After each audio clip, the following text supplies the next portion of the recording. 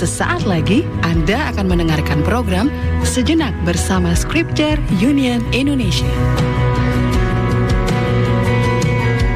Scripture Union Indonesia, segar, kuat, dan sigap di dalam firman. Selamat mendengarkan. Tuhan Yesus memberkati.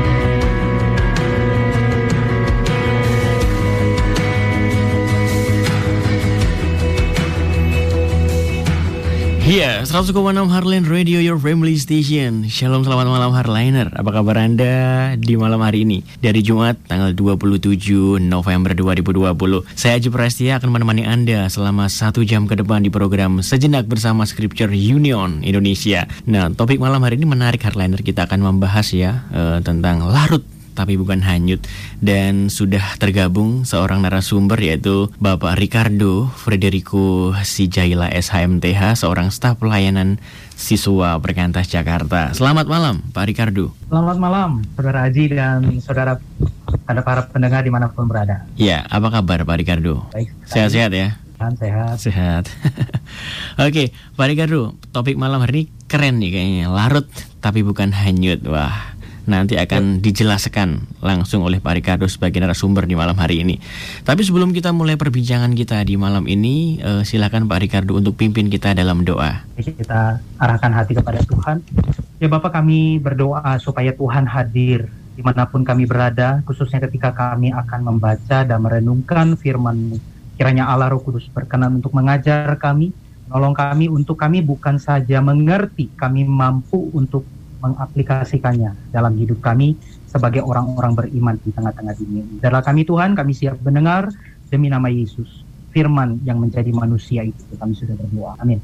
Amin. Baik, terima kasih Pak Ricardo. Untuk Heartliner yang ingin menyaksikan langsung ya, kita juga live YouTube di malam hari ini. Silakan Anda saksikan di kanal YouTube Heartline Network dengan kata kunci Heartline Network. Atau untuk Anda yang mungkin ingin mendengarkan melalui streaming juga bisa di www.heartline.co.id. Baik, Pak Ricardo, untuk sesi pertama ini saya serahkan ke Pak Ricardo untuk menyampaikan dan juga memberikan pemaparan tentang apa sih yang dimaksud dengan larut tapi bukan hanyut ya. Silakan Pak Ricardo.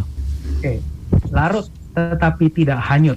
Mirip judul film. Ya, ada buku dengan judul seperti ini. Ya, ini bukan teka-teki juga, tetapi ini adalah panggilan orang Kristiani sepanjang zaman. Kita sadar bahwa orang Kristiani sepanjang sejarah selalu diperhadapkan dengan perubahan-perubahan yang tidak bisa kita hindari. Ya, kita biasa menyebutnya disruption atau disrupsi. Setiap zaman selalu memaksa orang Kristen untuk mengubah cara hidupnya. Sebut saja dengan adanya iPhone, Android selama 10 tahun ini benar-benar mengubah cara hidup kita. Cara kita berkomunikasi, cara kita berelasi, cara kita beribadah, dan juga cara kita melayani. Apalagi dengan adanya COVID-19. Saudara, tidak terasa sudah 8-9 bulan, hampir setahun. Dan hingga hari ini hidup kita dipaksa untuk berubah. Kegiatan-kegiatan yang dilakukan di luar rumah sekarang diganti dengan work from home, study from home, church and worship from home. Nah, saat ini mari kita melihat satu konteks anak-anak muda Yahudi yang berubah total saat mereka dibuang ke Babel. Perubahan-perubahan apa yang mereka hadapi? Tantangan apa yang menghadang mereka? Akankah identitas dan iman mereka hanyut oleh arus dunia? Semuanya akan dikupas secara tuntas dan tajam. Setajam Tuhan. Oke, saya akan membacakan untuk kita dengan cepat, saudara, dari Daniel pasal 1 ayat 1 sampai 21. Ya, bagian yang cukup panjang ya, saya akan bacakan untuk kita. Demikian firman Tuhan. Tahun yang ketiga pemerintahan Yoyakim Raja Yehuda, datanglah Nebukadnezar Raja Babel ke Yerusalem, lalu mengepung kota itu. Tuhan menyerahkan Yoyakim Raja Yehuda dan sebagian dari perkakas-perkakas di rumah Allah ke dalam tangannya. Semuanya itu dibawanya ke tanah Sinear.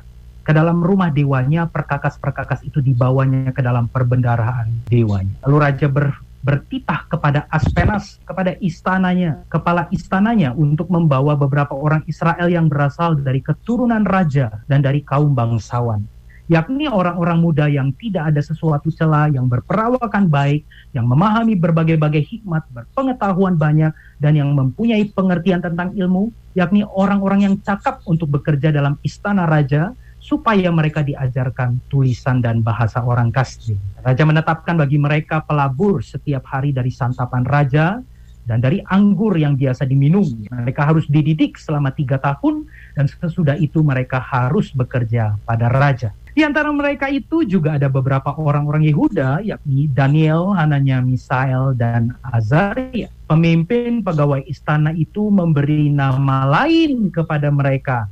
Daniel dinamainya Belsasar, Hananya dinamainya Sadrach, Mesak dinamainya, Misael dinamainya Mesak, dan Azaria dinamainya Abednego. Daniel berketetapan untuk tidak menajiskan dirinya dengan santapan raja dan dengan anggur yang biasa diminum raja.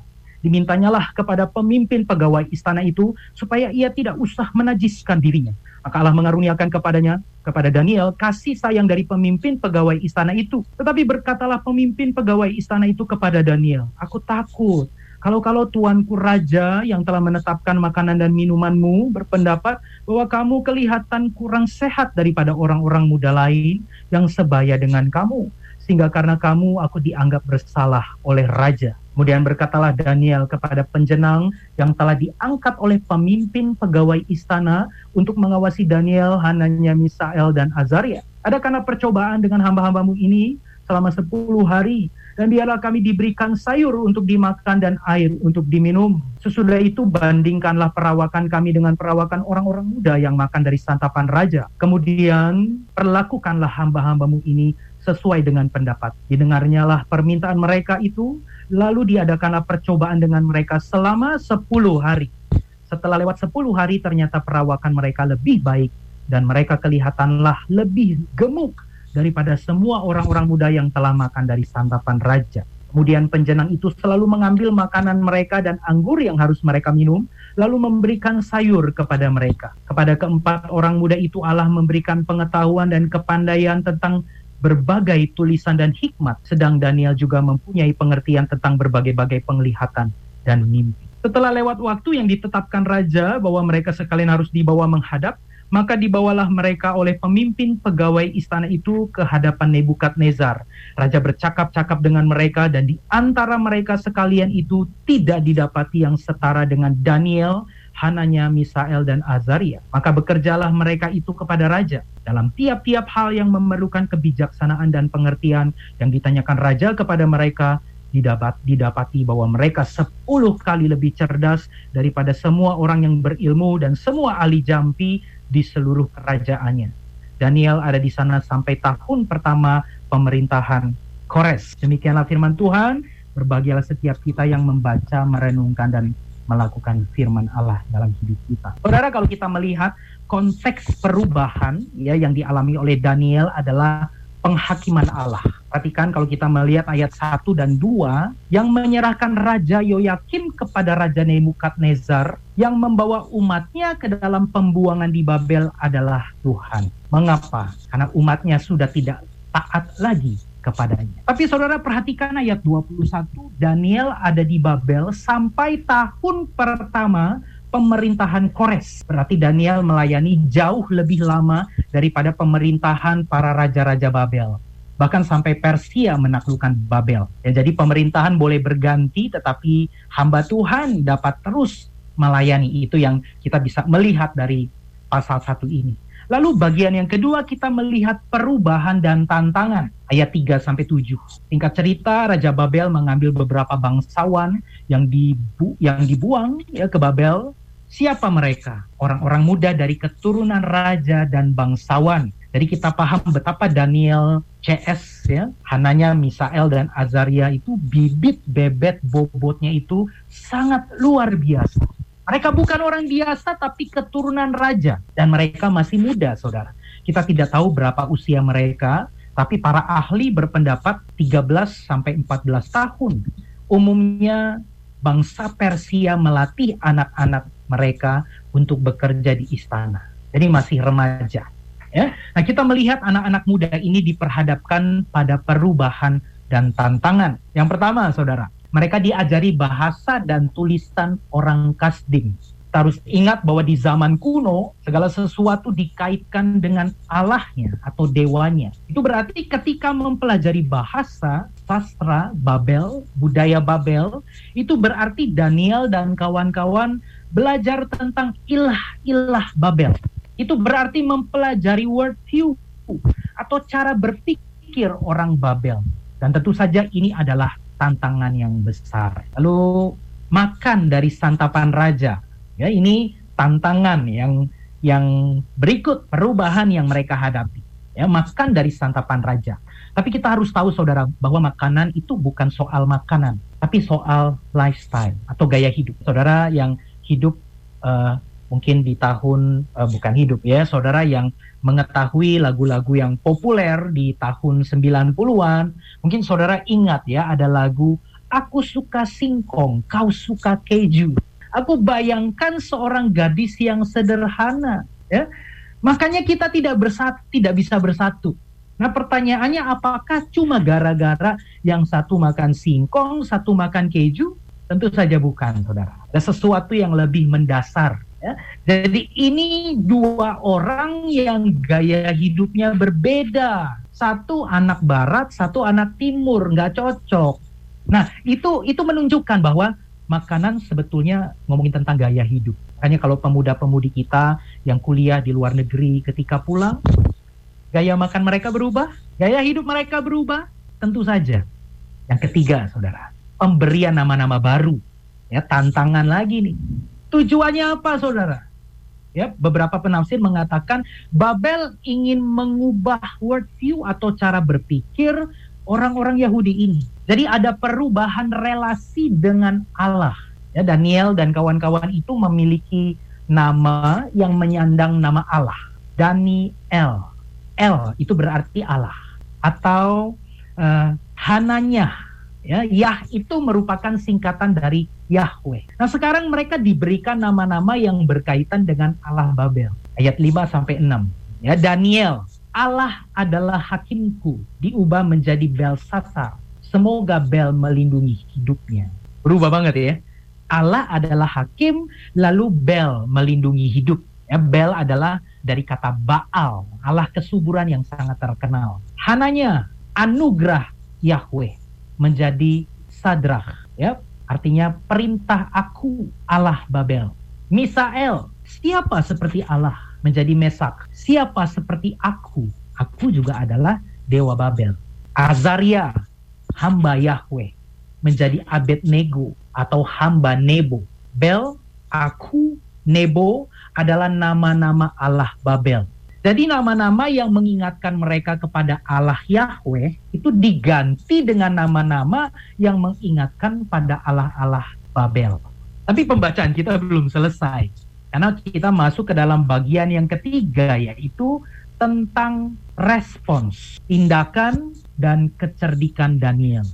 Kita tahu Daniel mengambil sikap ya, ayat 8, Daniel menetapkan dirinya untuk tidak menajiskan dirinya dengan santapan raja. Ini jadi pertanyaan bagi, kenapa dari 3 tantangan ini cuma soal makanan yang ditolak? Coba kita lihat satu-satu ya. Belajar bahasa Kasdim. Apakah Taurat melarang orang untuk belajar bahasa asing? Tidak ada larangan. Kita tahu juga bahwa Perjanjian Baru ditulis dalam bahasa Yunani. Sehingga walaupun ada tantangan harus belajar bahasa yang baru, tentu tidak mudah, tetapi tidak melawan Taurat Tuhan. Jadi nggak apa-apa. Yang kedua, penggantian nama. Tentu saja ini menyedihkan. Tapi ini inevitable, saudara. Tidak bisa dihindari, nggak bisa ditolak. Mereka harus terima. Karena mereka akan menjadi seorang pejabat Babel. Maka Babel memberikan nama-nama Allah-Allah sembahan orang Babel. Tidak bisa ditolak. Yang ketiga soal makanan, saudara. Makan dari santapan raja. Nah, sekarang kita mulai sense nih. Oh, mungkin itu makanannya najis. Kenapa? Karena Taurat mengatur ada makanan yang halal, ada makanan yang haram. Misalnya babi atau binatang-binatang haram lainnya. Itu tidak boleh dimakan. Nah, yang kedua, saudara mungkin sense-nya itu kemungkinan besar sudah didoakan atau dipersembahkan kepada Allah-Allah Babel. Makanya Allah ketat sekali mengatur soal makanan. Ya. Yang halal, ada yang haram. Imamat 11 ayat 14 mengatakan, karena aku adalah kudus, kamu tidak boleh makan.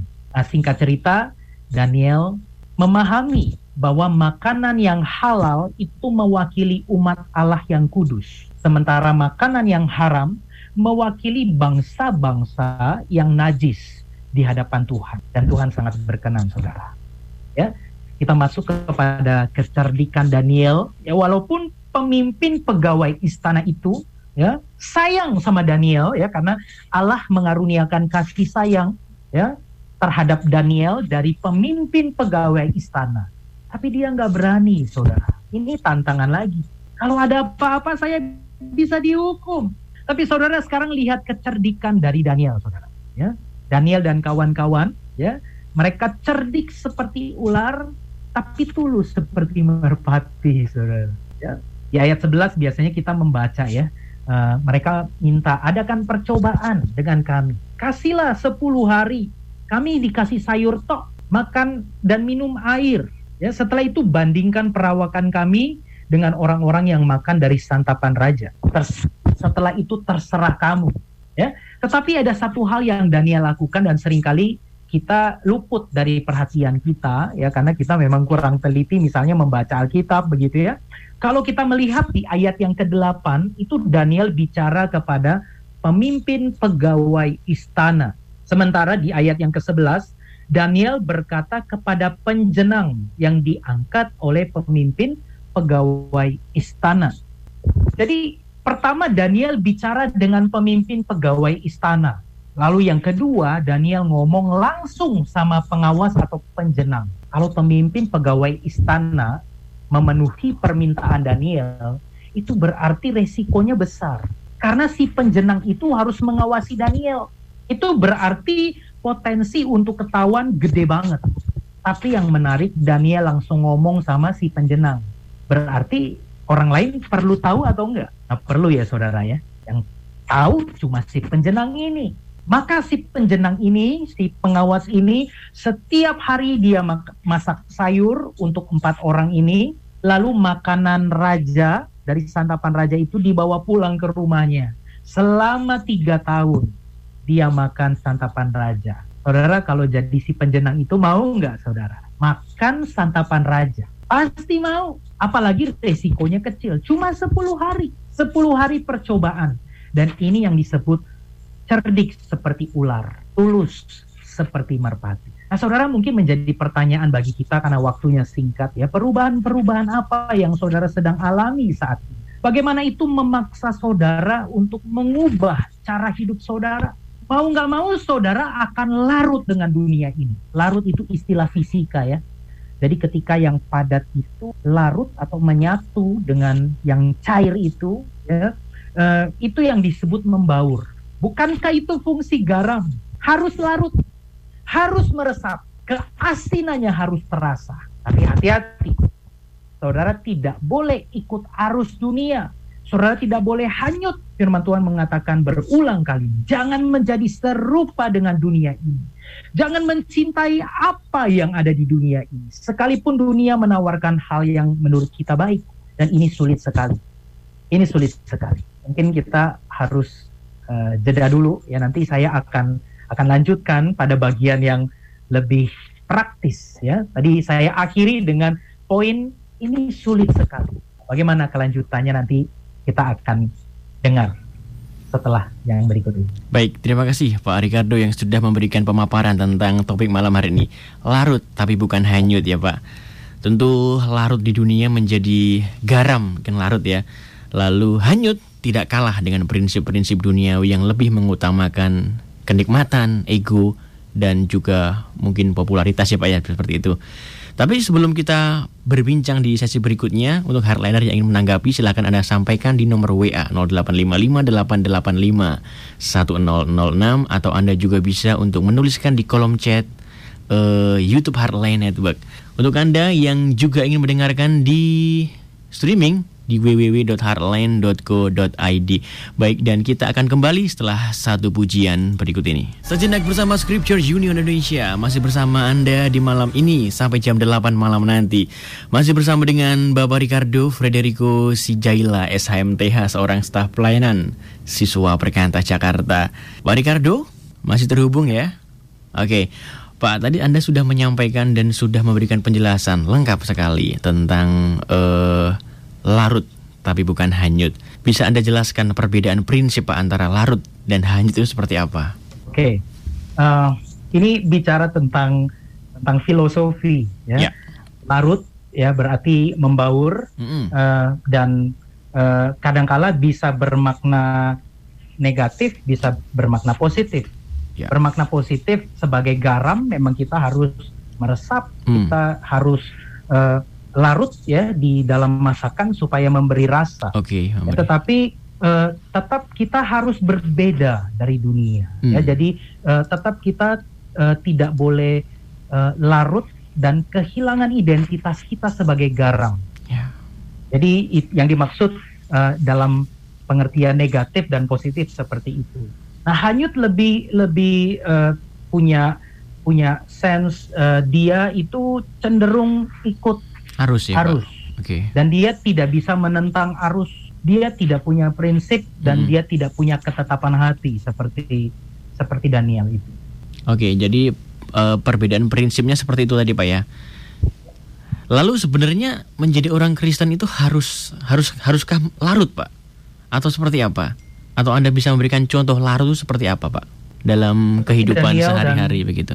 Seperti Daniel dan kawan-kawan ketika mereka sudah dibuang ke Babel, maka sekarang identitas baru menjadi orang yang berkebangsaan Babel itu melekat pada diri mereka. Itu berarti mereka harus mengikuti peraturan, budaya, bahasa, filosofi, sastra, pengertian, termasuk juga sistem peribadahan orang-orang Babel. Makanya tadi ada perubahan nama.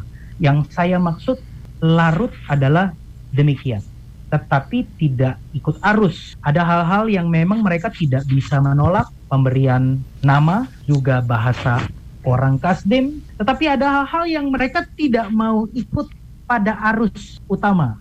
Mereka menentang arus, dan dalam hal ini mereka gigih berjuang. Oke. Jadi kalau bicara tentang larut sepertinya gampang, tapi tidak mudah juga ya Pak. Kalau larut misalkan dipahami sebagai perilaku yang membaur, juga terlibat, menyatu dengan lingkungan. Tetapi banyak juga orang Kristen yang eksklusif Pak. Apa pandangan Anda terhadap itu? Saya tidak setuju ya kalau orang Kristen menarik diri dari dunia. Kenapa? Karena ketika Allah menyelamatkan kita ya di dalam Yohanes 17 ayat 9 dikatakan bahwa aku tidak berdoa supaya engkau mengambil mereka dari dunia. Tetapi aku berdoa supaya engkau mengutus mereka ke dalam dunia. Oleh karena itu aku berdoa supaya engkau melindungi mereka daripada yang jahat. Jadi memang ini satu paradoks yang kita susah untuk pahami.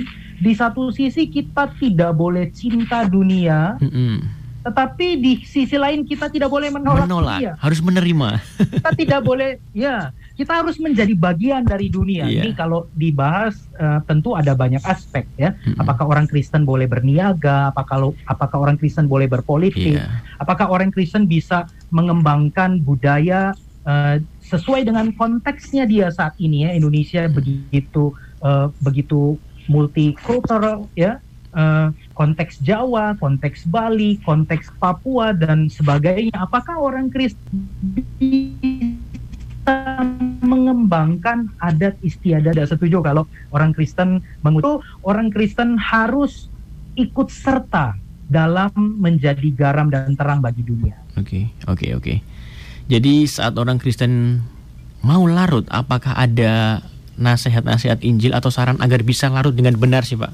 Apa yang tadi Bapak sampaikan tadi ya? Oke, yang pertama yang saya katakan memang ini tidak mudah karena kita memang ada ditempatkan di dunia yang berdosa. di mana firman Tuhan mengatakan segala keinginan, apakah itu keinginan mata, keinginan daging, keangkuhan hidup, itu ada di dalam dunia. Dan Alkitab jelas mengatakan dunia ini sedang berlalu dengan segala kenikmatannya. Allah juga mengatakan bahwa persahabatan dengan dunia ini menjadikan kita musuh Allah. Ini sesuatu hal yang tidak mudah, apalagi memang di sisi lain firman Tuhan mengatakan dunia ini sudah jatuh ke tangan si jahat. Makanya saudara mungkin mengingat ketika Yesus dicobai oleh iblis, ya di dalam Lukas pasal yang keempat, iblis menjanjikan bahwa semuanya ini akan kuberikan kepada siapapun yang aku kehendaki. Aku berhak memberikannya, asalkan kamu menyembah aku. Saya pikir iblis tidak sedang main-main di sini.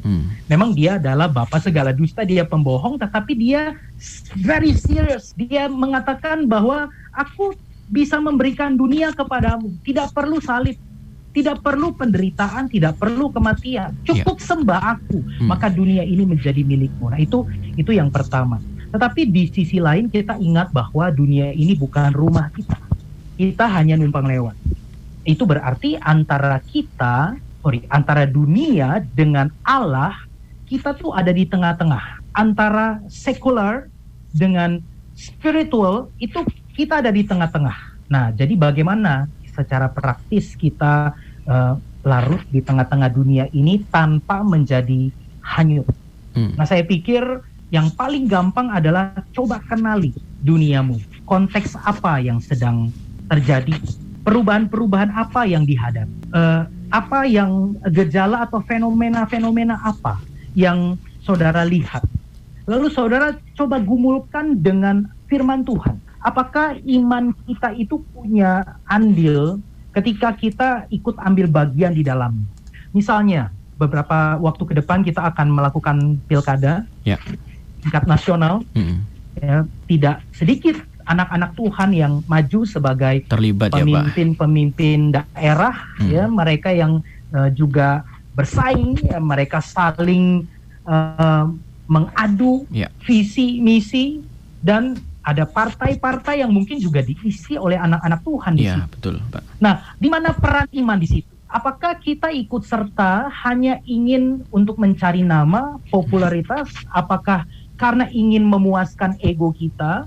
Atau kita sadar bahwa itu adalah panggilan Allah? Karena itu tidak bertentangan dengan Alkitab. Kita tahu Daniel adalah seorang pegawai istana, bahkan menjadi orang nomor 2 nanti di zaman Raja Darius. Kita tahu bahwa Yusuf juga seorang pemimpin di istana Firaun sebagai gubernur, dan ada begitu banyak tokoh-tokoh Alkitab seperti Ezra dan sebagainya itu terlibat di dalam panggilan karena iman. Nah, itu yang saya pikir itu harus menjadi kunci bagi kita untuk kita menjadi larut dengan dunia ini tanpa menjadi hanyut. Iya, oke. Untuk hardliner yang ingin menanggapi seputar topik malam hari ini ya, topiknya keren banget nih ya. Hanyut tapi tidak larut. Untuk Anda yang ingin menanggapi seputar topik kita, Anda bisa sampaikan di nomor WA 0855-885-1006, dan ini sudah ada yang bertanya dari pendengar, Pak Martin di Jakarta Barat ya. Pertanyaannya seperti ini. Banyak pelayanan di tempat-tempat yang sulit, misalkan diskotik, kehidupan malam. Artinya pelayanan ke tempat-tempat sumber dosa ya, Pak. Banyak yang hanyut, mereka justru ikut narkoba dan lain-lain. Nah, apakah memang orang Kristen harus melayani di tempat-tempat seperti itu? Dari Pak Martin di Jakarta Barat. Terima kasih, ini satu pertanyaan yang baik dan juga sulit untuk dijawab ya. Yang pertama, kita harus sadari bahwa this is my father's world. Ini adalah dunianya Allah, di mana dunia yang sudah jatuh ke dalam dosa pun tidak ada tempat di mana Allah tidak hadir. Dan kehadiran garam dan terang dunia itu harus ada di pelosok-pelosok, bahkan di tempat-tempat yang mungkin kita tidak pernah pikirkan atau duga sebelumnya. Harus ada di sana, sebab kalau tidak, maka anak-anak dunia ini yang akan mengambil tempat kita itu.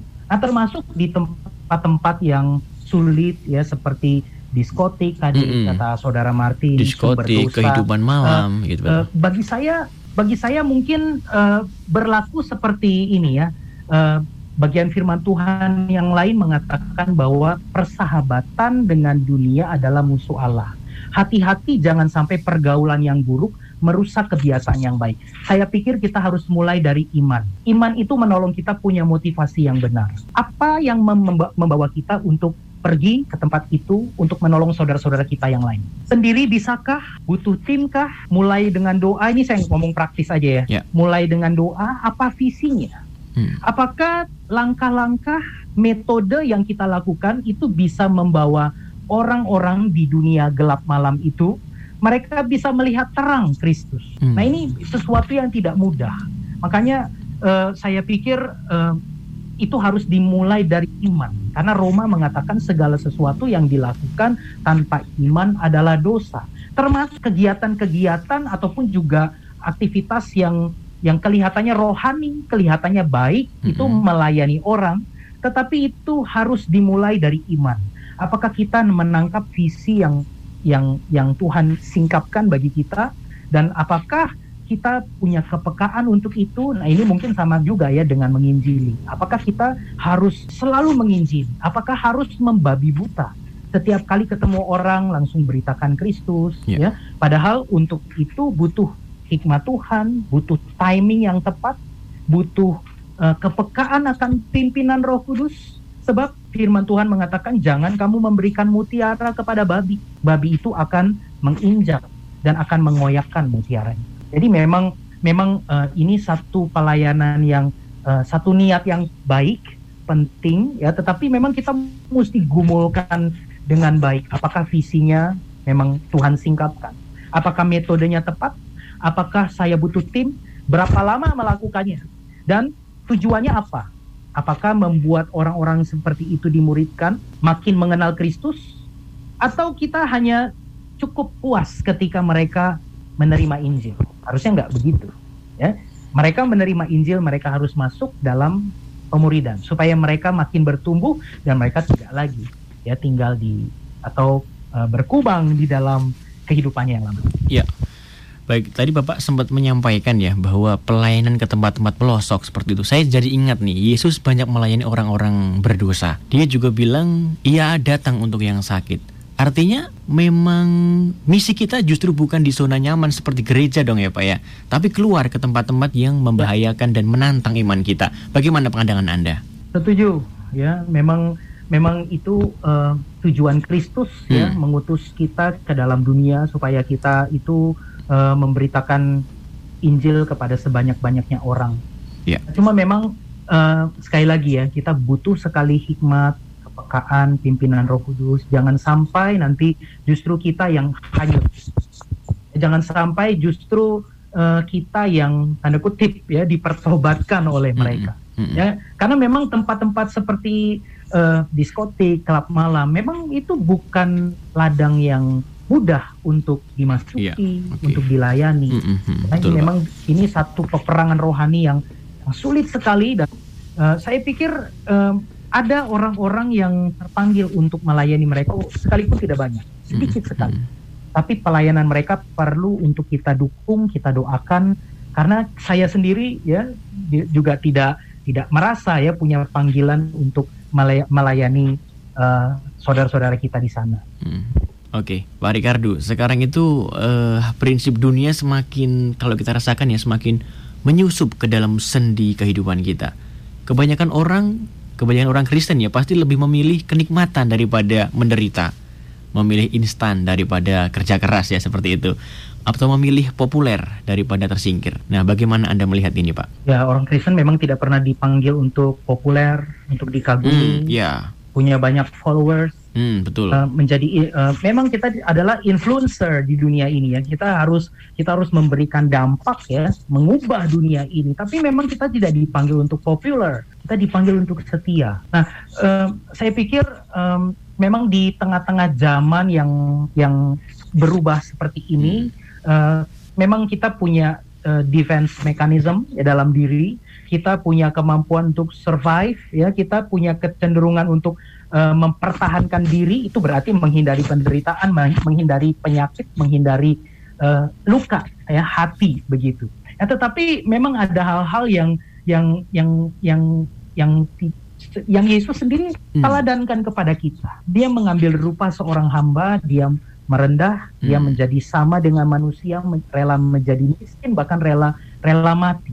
Nah, saya pikir spirit keteladanan Kristus itu yang harusnya menjadi dorongan bagi kita, ya, ketika kita harus tinggal di dunia ini menjadi garam dan terang, ya, itu berarti ya harus menderita, karena sebagai garam dan terang kadang-kadang kita disalah mengerti, ya, ketika sebagai terang kita menyatakan kesalahan, kita mungkin juga memberikan peringatan, memberitakan Injil, gara-gara itu kita ditolak dan kita mengalami penderitaan.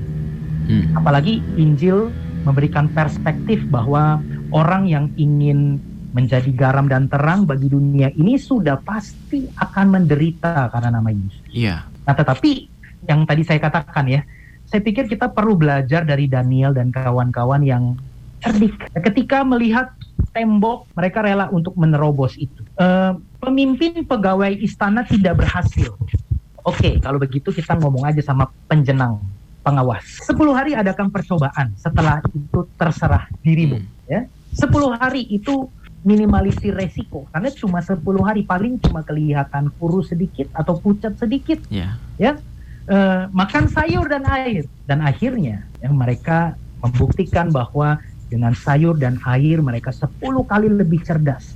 Nah, saya pikir orang-orang Kristen jangan mencari penderitaan dong, harus cerdik seperti ular, tulus seperti merpati. Baik. Ya, berharap ya ketika cerdik dan tulus, maka orang-orang Kristen pun juga bisa mengantisipasi penderitaan-penderitaan yang akan muncul dari kiprahnya di dunia ini. Iya, Pak Ricardo, berbicara tentang teknologi ya ini. Teknologi adalah alat yang mungkin membuat kita menindakbukan kita dengan prinsip duniawi.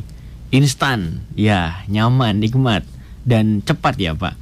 Kita larut dengan kemajuan teknologi. Nah, pandangan Anda, bagaimana orang Kristen harus bersikap dengan teknologi yang sekarang yang bisa dikatakan pesat ini, Pak? Yes, saya setuju. Ya, bahwa orang Kristen harus merespons itu dengan iman. Ya, artinya kita punya internet, kita punya gadget, laptop, HP, kita punya potensi untuk mengembangkan IT. Ya, kembangkan itu, kembangkan bahkan apa yang saya sarankan adalah kembangkan, dan kita mesti bersaing dengan anak-anak dunia, ya, tetapi harus lahir dari iman. Itu artinya kalau kita menggunakan gadget, ya kita mesti menggunakan dengan benar. Bukan berarti sewenang-wenang atau seluas atau sepuas hati kita menggunakannya, karena dengan teknologi kita juga bisa mengakses tayangan-tayangan yang negatif, tayangan-tayangan yang justru yang sifatnya provokatif, atau bahkan tayangan-tayangan yang sifatnya pornografi. Itu harus dihindari. Tetapi sejauh kita berkiprah, kita memuliakan Tuhan dengan teknologi, dengan ilmu pengetahuan sains, Tuhan mengizinkan itu. Karena Tuhan sendiri juga mengatakan di dalam Kejadian, taklukkanlah bumi, kuasailah bumi. Ya, bersama dengan anak-anak dunia, kita harus memakai segala apa yang ada, termasuk teknologi ilmu pengetahuan untuk memberitakan Injil terutama. Nah, tetapi untuk anak-anak saya pikir kita perlu ya sebagai orang-orang tua kita membimbing, mendampingi ya, supaya anak-anak itu juga bisa menggunakan teknologi dengan baik. Dan kita menjamin kalau orang tua mendamping ya, guru-guru, pemimpin-pemimpin rohani gereja mendampingi anak-anak itu. Ketika anak-anak itu dewasa, maka mereka punya hope, mereka punya will, mereka punya inisiatif, mereka bisa berkompetisi, tidak tergantung lagi dengan orang tua. Tetapi ini akan memuliakan Allah. Baik, Pak Ricardo, sebagai closing statement ya, apa yang Anda sampaikan kepada pendengar tentang topik kita malam hari ini? Silakan. Dunia ini bukan rumah kita, tapi kita ditempatkan di dunia ini yang sementara ini untuk kita memberitakan tentang siapa Allah. Mari kita menggunakan waktu yang sementara di dunia ini, mengisinya dengan hal-hal yang kekal. Mari kita sama-sama belajar untuk menyadari identitas diri kita sebagai anak-anak Tuhan, sebagai umat Tuhan. Kita bukan bagian dari dunia ini. Marilah kita sama-sama memiliki iman yang teguh, berpaut sepenuhnya kepada Tuhan, kepada Kristus sang pokok anggur yang benar. Dia sendiri mengatakan, tinggallah di dalam aku dan aku di dalam kamu. Apart from me, you can do nothing. Larut atau hanyut, saudara lebih suka yang mana? Oke, terima kasih Pak Ricardo. Satu kutipan yang menarik dari yang Anda sampaikan tadi ya. Kita ada di dunia, kita tidak boleh menolak dunia, tapi tidak boleh juga kita serupa dengan dunia. Jangan cinta dunia, tapi tidak boleh menolak dunia. Begitu ya Pak ya? Oke, sebelum kita mengakhiri perjumpaan kita di malam ini, Pak Ricardo, silakan Anda pimpin kita dalam doa. Mari kita satu dalam doa. Terima kasih Tuhan karena Engkau menyatakan kepada kami melalui kesaksian hamba-Mu Daniel dan kawan-kawan. Mereka masih remaja, mereka masih belia, tapi mereka tahu apa artinya hidup bergantung sepenuhnya kepada Tuhan. Sehingga mereka sanggup untuk menetapkan hatinya, untuk tidak menjadi sama dengan dunia ini, untuk tidak ikut arus dunia ini, tidak hanyut, sekalipun mereka harus larut di tengah-tengah dunia yang sementara. Tuhan, berikanlah kepada kami anugerah untuk kami berpaut kepada firman-Mu. Berikan kepada kami hikmat supaya kami tahu bagaimana membedakan apa yang menjadi kehendak Allah, apa yang baik, apa yang sempurna, sehingga kami tidak menjadi sama dengan dunia ini, tetapi kami tetap menjadi berbeda karena Tuhan menghendaki demikian. Terima kasih banyak Tuhan untuk firman-Mu, juga untuk bincang-bincang, tanya jawab, juga untuk Saudara Adit yang boleh memandu kami. Biarlah kami semua sama-sama dimampukan menjadi garam dan terang dunia ini. Pujilah Tuhan dalam nama Yesus. Amin. Amin. Pak Ricardo Frederico Sijaila SHMTH, seorang staf pelayanan siswa Perkantas Jakarta. Terima kasih untuk obrolan malam ini ya Pak. Sampai jumpa di lain kesempatan. Terima kasih. Ya. Untuk hardliner yang mungkin terlewat. Ya, terima kasih Pak Ricardo. Untuk hardliner yang mungkin terlewatkan untuk mendengarkan siaran kita di malam ini, Anda bisa mendengarkan ya. Bisa Anda buka di kanal YouTube Hardline Network dengan kata kunci Hardline Network. Dan juga saya Aji Prastia harus pamit dari ruang dengar Anda. Selamat malam, keep on growing and never give up.